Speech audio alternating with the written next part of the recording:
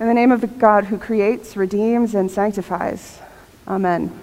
Please sit.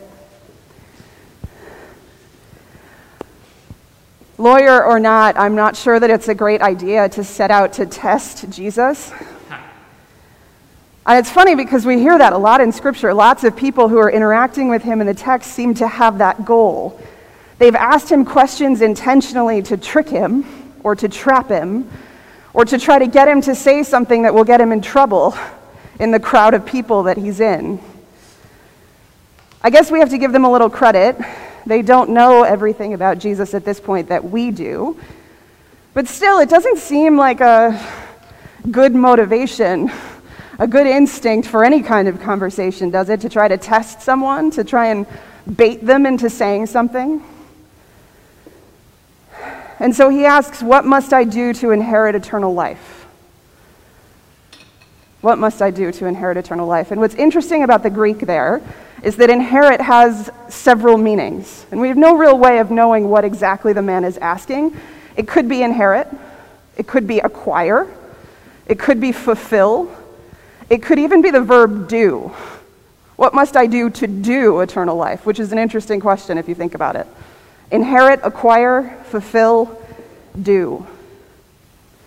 And what we see in the gospel exchange this morning is that Jesus answers this question pretty handily, right? He says actually what I would say in a lot of cases is go look at the text. What does it say? And he makes a distinction that is interesting, I think, between what does it say and what do you read there? Highlighting for us that there is a difference. There's a difference between what the text says or is trying to say and how we read it, how we interpret it. As a good, faithful Jewish man, Jesus would have known and had a deep appreciation for the fact that the rabbinic tradition has always been about having lots of different interpretations of the words in the text. Rabbis for generations before Jesus were debating, arguing, interpreting in lots of different ways together. And so in some ways, I think what Jesus is doing here is nodding a little bit at the fact that it says something, but it also matters how we read it, what we read into it. Even Jesus would not have believed that the text was inerrant in the way that people talk about it sometimes, that it doesn't move, that it doesn't breathe, that it doesn't mean different things at different times to different people. Jesus would have seen the text as alive. And so it matters, this distinction between what does it say and what do you read there. But he sort of sails past this first question, I think, if you're looking at it objectively, right? He sort of eases right through, and so the lawyer, unwilling to give up, still trying to catch him out, says, okay, fine then, Jesus, who is my neighbor? And to me, it always sounds like one of those questions that, like, the kid who's a nudge in the back of the classroom asks. He was trying to annoy you, and he didn't get what he wanted, so now he's trying again. Fine, Jesus, whatever, you did okay, you didn't say anything dumb. Who is my neighbor? Now maybe you'll say something dumb. And instead, Jesus tells a great story. And it's a story that he's doing a lot in. There's a lot of movement in this story. And in order to understand it, we have to understand a little bit of the backstory between the Jewish people and the Samaritans. Once part of the same nation, these are two peoples that ultimately were divided, essentially by race and ethnicity. As the kingdoms and the tribes of God's people were divided and defeated over time, right? We've heard this story. You heard some of it this morning in Hebrew scriptures. As the people are divided and defeated, the Samaritans end up sort of being separated from the Jewish people. And what they do is they intermarry with the Assyrians. So they kind of break the tribal rule while they're oppressed, while they're being occupied, while they're carried off, as Israel often is. And they end up intermarrying with the Assyrians, thus, in the Jewish people's eyes, creating a, quote, new race. And this is the basis of the really palpable hatred between the Jewish people and the Samaritans. It's about race. It's about the color of their skin and the features on their face. And it spills over into some other reasons, as often happens when we disagree with other people, right? It starts about one small thing, and then it turns into everything about them. So it becomes about land and religious practice and understanding of God and all kinds of other things. But at its core, the tiny little seed that creates that hate is about race. Now, the Jewish people thought that the Samaritans were awful, worthless traitors. They wouldn't socialize with them. They wouldn't visit the places where they lived. They wouldn't eat with them. We had some real barriers here. So you can imagine in this context that this story that Jesus tells is a little bit, maybe a bit, of a slap in the face to the religious leaders that he's talking to. Obviously, the religious leaders in this story are not the hero. Instead, the hero is someone that they actually loathe, someone that they hate. The person that they're meant to learn a lesson from is someone they very much think is beneath them. None of us would particularly like that feeling, right? To be told that we should learn from somebody that we think is wrong, that we think is beneath us. No one likes that feeling. And yet, that's exactly what Jesus does in this really good, really rich, really complicated story. Now, in the text, it doesn't explicitly say that it's a Jewish man, but we assume that it is. First, because Jesus is talking to a Jewish crowd of people, and second, because the man is traveling from Jerusalem to Jericho. So he's right in sort of the heart of things. And if he was Samaritan or a foreigner or something else, he'd have no reason to travel from Jerusalem to Jericho, probably. So we assume that he's a Jewish man who's been beaten and robbed and left for dead by the side of the road. A priest and a Levite come down the road first, two of the prestigious religious elites, people with power and privilege, people who would have been expected, by the way, to do the right thing, to stop and help. Their image in the community would depend on that. They were supposed to be bastions of charity and kindness and respect the law, which required them at this point to, quote, care for their neighbor.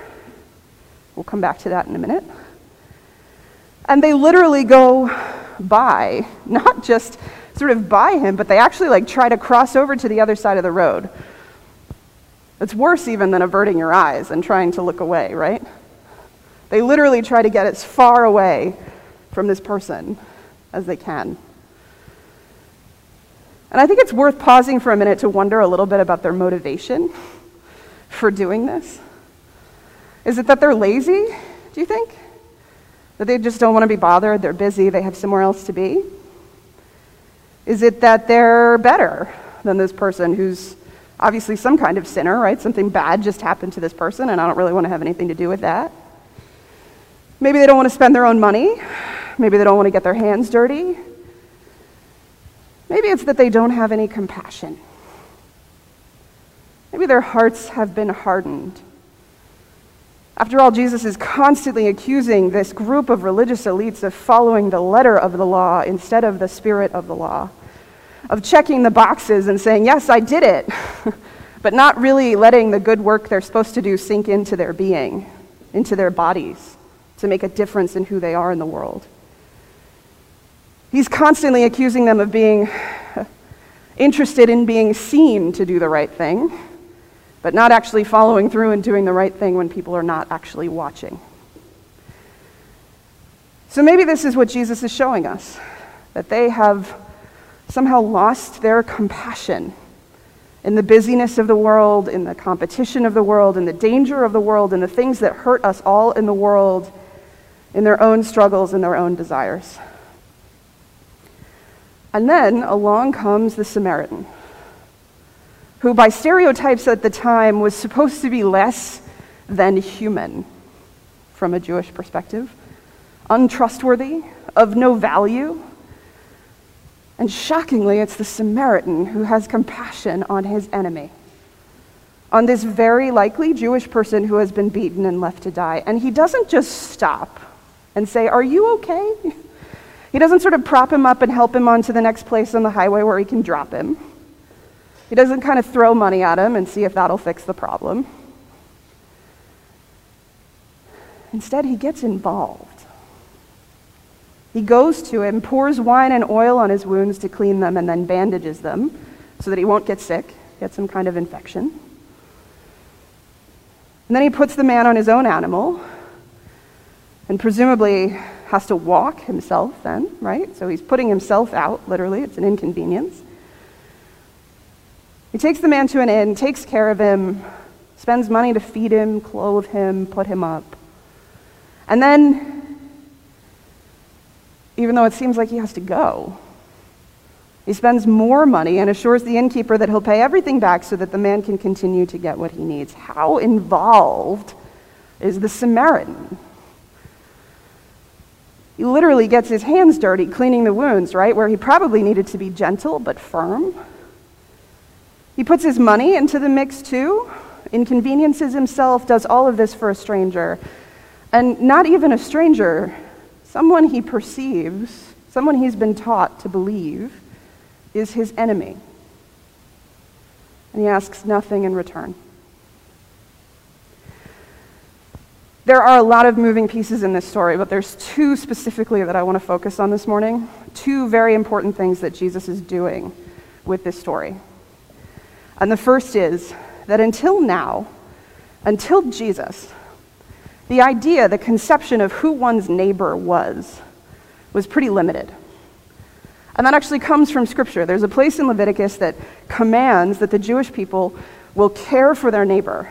And it specifically identifies that their neighbor is one of their own people. And in some ways, that kind of makes sense at the time, right? It was a tribal culture. There was danger outside the bounds of the tribe. They sort of needed to stay within the limits of God's people.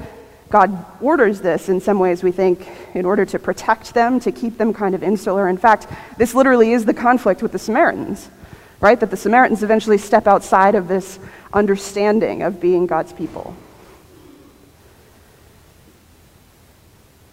And what Jesus is doing and saying is not only that you should get over this sort of stereotype and prejudice that you have about the Samaritans, but also your neighbor doesn't have to be one of you. In fact, your neighbor appears to be everybody, anyone who needs help, perhaps even and especially your enemy. So what we're getting in this story, and we get it a couple of other places, but its core here is this understanding of a new and expansive neighbor. No more narrow view. All of a sudden, everyone is your neighbor, and perhaps especially the weak, the vulnerable, the wounded, perhaps especially when they're different from you and they need help. And the second thing is, if we return to the first question that the lawyer asks, to the word inherit, which could be, again, translated in several different ways. If you choose instead of inherit, if you choose acquire or fulfill, for example, then it might appear that to have eternal life, we have to participate in that in some way, by being good neighbors, by doing what the Samaritan does. And this actually is precisely what we believe in the Episcopal Church, that our salvation is an inheritance from God, that we don't earn it or win it, that it is a gift of God's mercy, of love from the one who created us, and yet we are invited over and over in Scripture, and I dare say expected, to work out our own salvation with fear and trembling, and to participate in the process. If we take it seriously, especially the Apostle Paul is profoundly clear that if this is real for us, we will participate in the process, not just sit back and receive the gift, but ensure that the gift changes us and that we pass the gift on. That is how we sort of build our little corner of the kingdom now, how we claim the abundant life that Jesus brings us and offers us. And that abundant life, we believe and can see in the story, that it is particularly present when we love God and our neighbor, when we show compassion, when we get involved, when we get our hands dirty. Surely many of you, hopefully all of you, have had that experience where you end up in a situation, you actually get your hands dirty doing something for someone, and you realize actually that you were the one who received the gift, not the other way around. Now, last week, we talked a little bit together about what I might summarize as a a feeling of a lack of compassion in the world around us, created by our struggles and our desires in this difficult season that we're in the way that we treat each other, perhaps in the way that we treat others. And as the gospel often does, it likes to build on itself. And so this week, I think it definitely does that. It takes a step further down the road of not just are we meant to be the change that we want to see in the world, not just are we meant to sort of go out and be kind and loving people and to combat this sort of larger dynamic. This week, the words are about pity, mercy, compassion. And we're meant to take that word, we'll stick with compassion for the moment, and imagine that it applies to every single person we meet. Not just someone who's like us, not just people who are part of our tribe, but literally to every single person we meet who is our neighbor. Interestingly, that phrase that we hear, that Jesus quotes from Scripture, about loving your neighbor as yourself, I think we rush by the second half of that. We're really good at talking about loving our neighbor. Maybe not so good at always following through, but good at talking about the first half of that. How many times have you thought about the second half, where you love your neighbor as yourself?